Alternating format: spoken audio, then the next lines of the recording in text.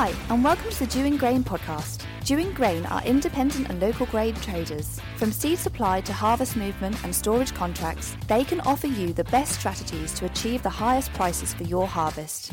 Each week on our podcast, we begin with the Dewing Grain Market Report, giving you up-to-date information and analysis, followed by Farm Chat, where we catch up on agricultural issues with a guest or two while sampling a beer. Andrew's favourite bit. So let's start with Andrew Dewing and this week's Market Report. Welcome to the Market Report. What follows are my thoughts or gut instincts on what the market is going to do. It is not an instruction to trade. Any decision to trade is yours. Market report for week commencing 7th of November 2022. Ben's with me, so I'm going to ask you, Ben, what is the value of oilseed rape for old and new crop, roughly? So, old crop rapeseed ex-farm is 555 for February at the minute, and harvest you're going to be up into the probably 535, maybe even 540, so good values. Yeah, definitely something to think about. Okay, I mean the guys with crops that look like they're nearly ready to harvest because they've grown so much in this high temperatures, they're happy. The ones that had the stuff that's died on its feet, they're going to pull it up and put wheat in, aren't they? Yeah, but also, you know, the guys that have pulled it up and put wheat in, they're probably making the right decision because if they get a good wheat crop, they will be in good shape anyway. Well, let's talk about wheat prices while we're on it. I mean, old crop wheat has had a bit of a difficult time pre-Christmas because there's been a lot of cancellations of deliveries for bird flu to, you know, the market has reduced, if you like. There hasn't been masses of export. So spot prices for November are actually really quite low relatively because you can't really find a home. But if you move into the new year, I mean, certainly the forward prices for next May is something in the region 278, something like that. Yeah. Pretty aggressive.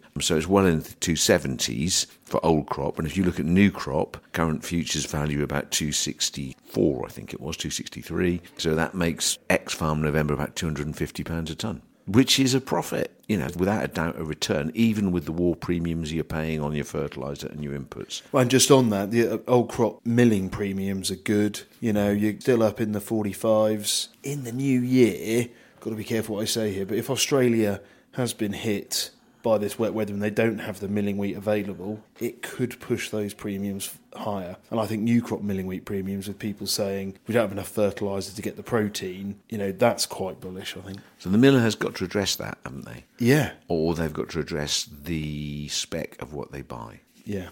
And then, what can they replace protein with? I don't understand. Well, it's this gluten, isn't it, which is basically a massively refined form of wheat where they've literally just got the protein.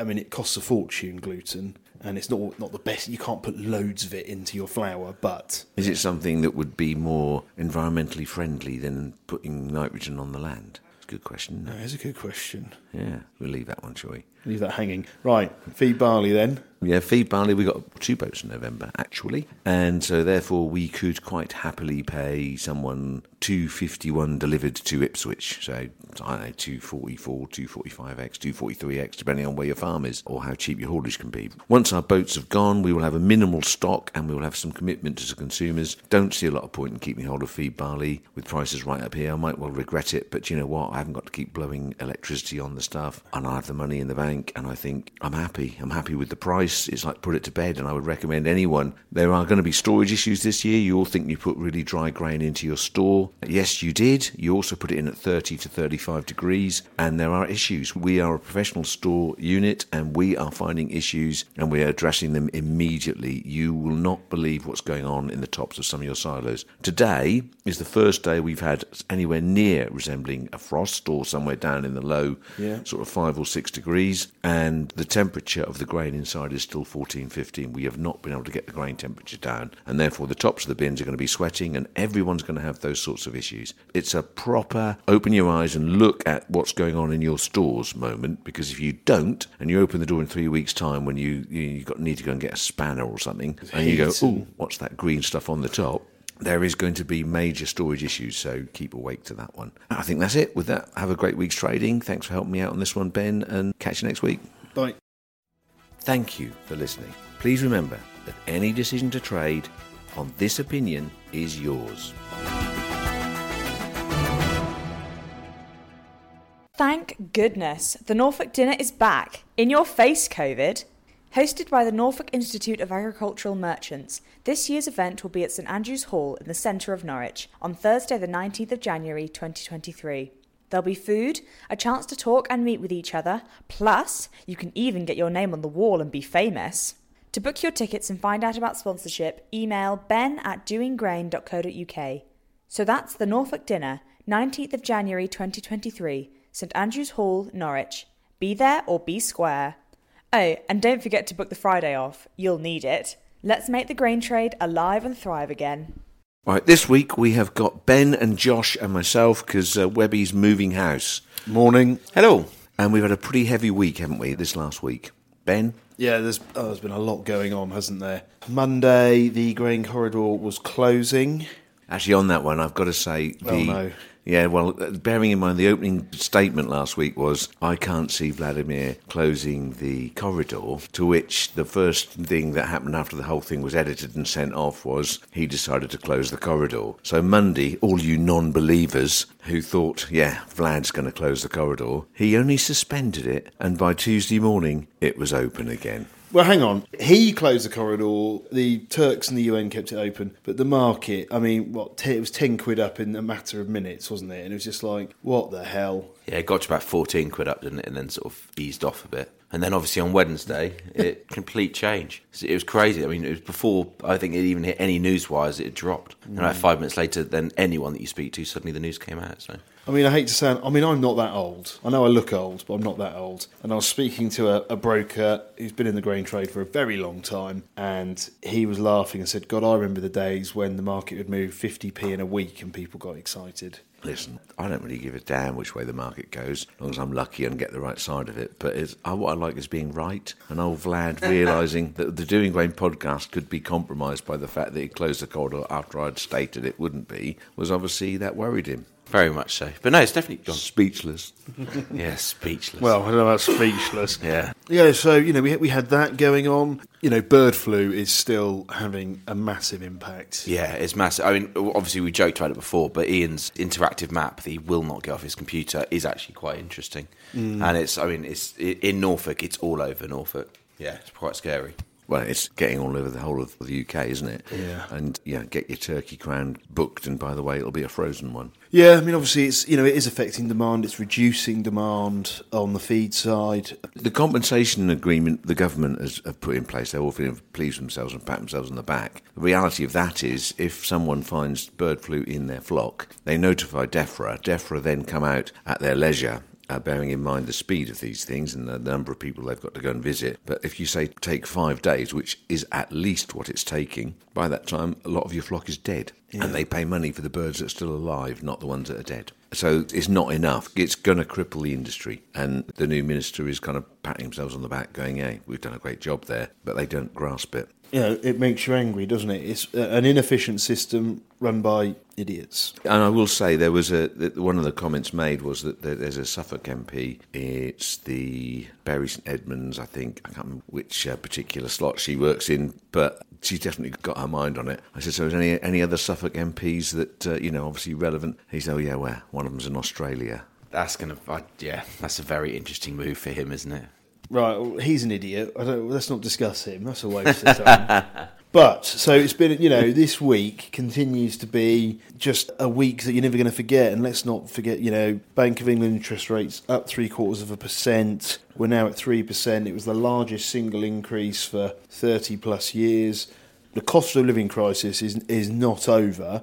And sterling reacted by dumping yesterday, which was on Thursday, which was phenomenal. Has it recovered a bit? It's recovered a bit, but people are still... I think everyone's just sitting there now, waiting. The budget's the 17th of November. Taxes are going up. It's how he does it, I think. Rishi's U-turned on the conference, hasn't he? Which is a good thing, but he shouldn't have said that in the first place. It's not a great start, and there's clearly the deal they did to keep Boris out is paying a price as well with this immigration thing, isn't it? I mean, there's that big thing about the immigrants being sent to Norwich. Oh, yeah. And Norwich City Council didn't know they were coming.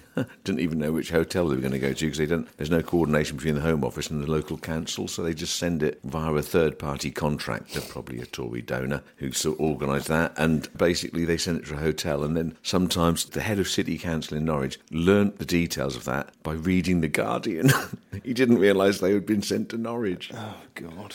Grain prices going through this, Vladimir Putin, what's his next trick? Sink a grain boat? That would have the same effect, wouldn't it? I suspect that's a possibility. Yeah. Well, he's muted that there's, stuff being smuggled in on them or something, or, who knows, any excuse, chuck some muck in the air. And then you've got the bird flu underlying, which is a big impact. It looks like the biofuel plants are looking to keep going. They seem to be in the market ahead into Jan, Feb, March, April, May, June. So that's a good sign. I was expecting them to announce closure because of the cost of the base product in the first place. That seems to be, at the moment, not the case. So that's quite good news for prices. Yeah.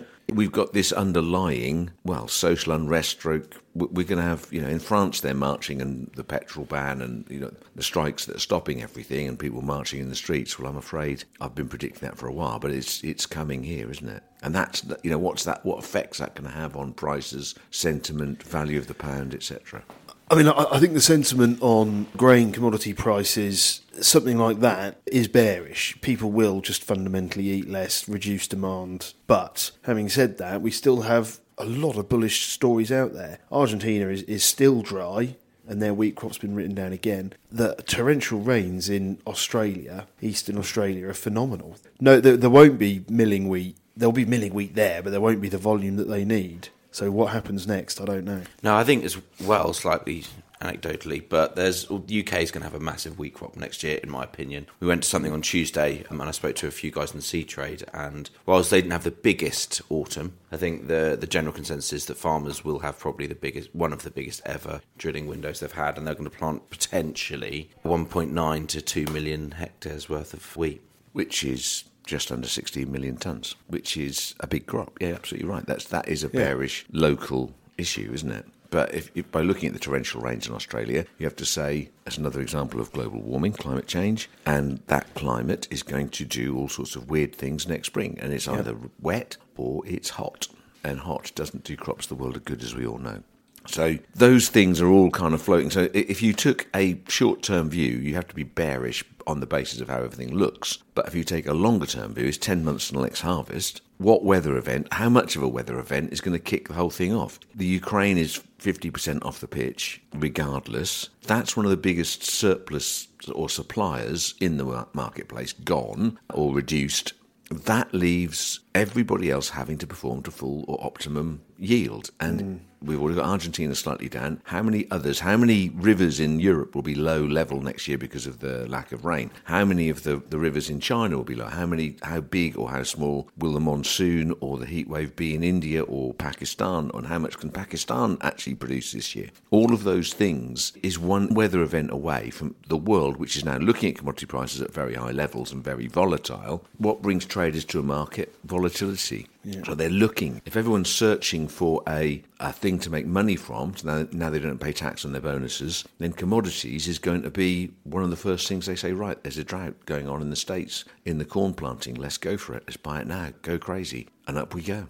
So bearish, short-term, potential bullish, exceptional prices. Crazy. And then there's the political, Russia becomes user-friendly and all of a sudden, it's all right, we'll all be nice and friends again and have some gas and here's some cheap wheat. And it could be 40 quid down in a weekend because they've just said Vlad's decided to send Christmas cards to everybody. Yeah, no, that's what we're dealing with on a day-to-day basis. Yeah, so war premium has been paid for the fertiliser and war premium prices are sitting there staring at us and how many people are taking advantage of them for enough tonnes. And that's the biggest thing that's haunting me. I'm reluctant to really steam in and sell the craziness out of new crop because I can see all of these bullish reasons. But there is a war premium that all of our customers have paid for the product to grow the stuff. Should we be more proactive in saying, look, on the basis of that alone, you should be selling new crop? Now, that's a really strong argument. And there's a lot that's gone in, and it's in really good condition. Up until now, we've been telling anyone that buys fertiliser to be selling new crop against it. And I think largely most people have, but there's still a few that haven't.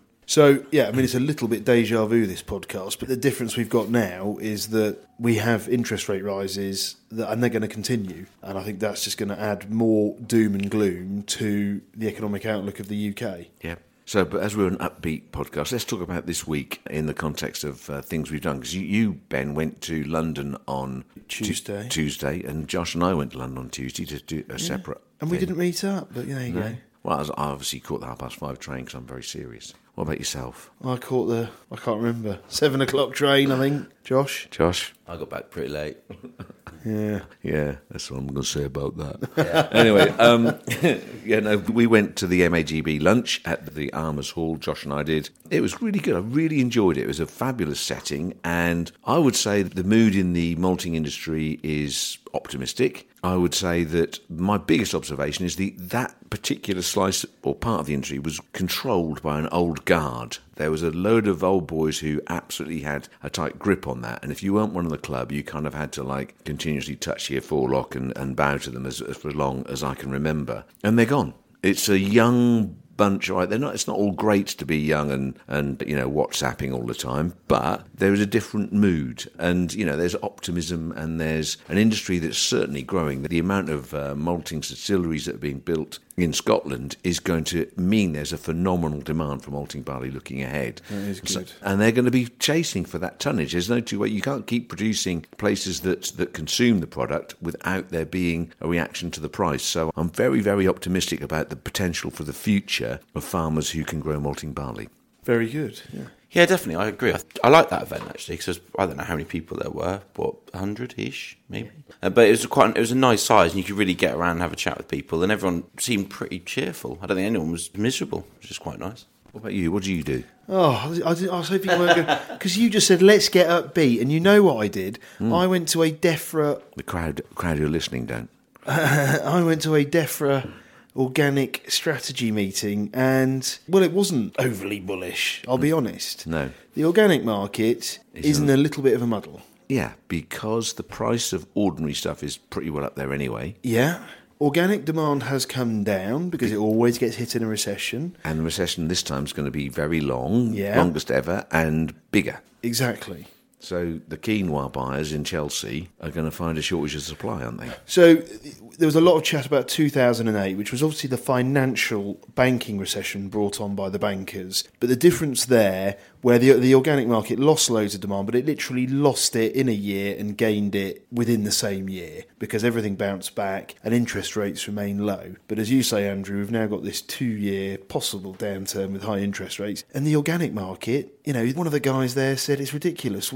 I think they do some organic dairy into some yogurts, and the organic yogurts are the same price as conventional yogurts, and it's like, what's the point? And the supermarket is saying, well, if we put the prices up, we're going to lose even more demand. So the answer is no organic. Yeah, I don't think we're there yet. No, because there's a whole lot of organic growers who are going to be growing organic. What their problem is going to be is they're not getting a premium for their product against conventional growers, which will make them feel a bit bitter and twisted, won't it? Well, not enough of a premium. And this has always been the issue with the organic market, isn't it? In that it does very well when economies are booming and everything's rosy and people have lots of disposable income. But if you get a downturn, people cut back on food. And I know there will be that core who will not stop buying organic, but then there's not enough of them to support the industry. No way. No, that's an interesting dilemma, and bearing in mind the new King's attitude to organic growing and so on, well, the world's got to change very dramatically to get to a place where everyone embraces organic product as what they want to buy in the supermarket. It's not going to happen, is it? No. People without the cash are not going to pay an extra quid for a tin of beans, are they?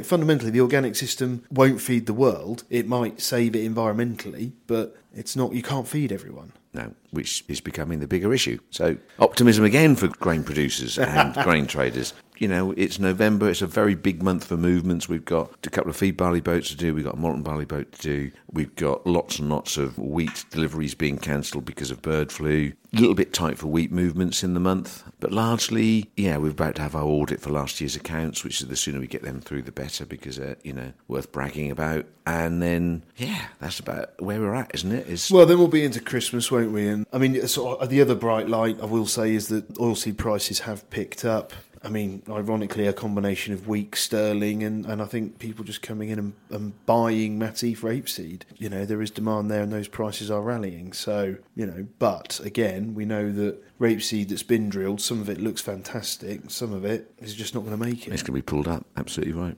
Okay, with that, it's a good short, sharp sweep, and our man is busy... Moving into his caravan. Yeah. Caravan for Christmas. Yeah. I think we should actually get a picture of that and post it on our socials because it is particularly lovely. We've got a picture of it. Is it the right caravan? It's not. No, it's the right. And the best thing is it's got these Greco-Roman pillars by the door. It's amazing. Honestly, it's gorgeous, this thing. It's lovely. I mean, I'd love to go there and move it. I think it's quite a big... It's not like your ordinary, like, you know... Get a big enough digger, that'll move. Yeah, it's a 17-bedroom caravan. Anyway, with that, have a great week's trading, and we shall see you next week. Thank you. See you later. Cheers. Thanks for listening. Make sure you subscribe to get new episodes as they are released, and follow us on Twitter. We are @DewingGrain.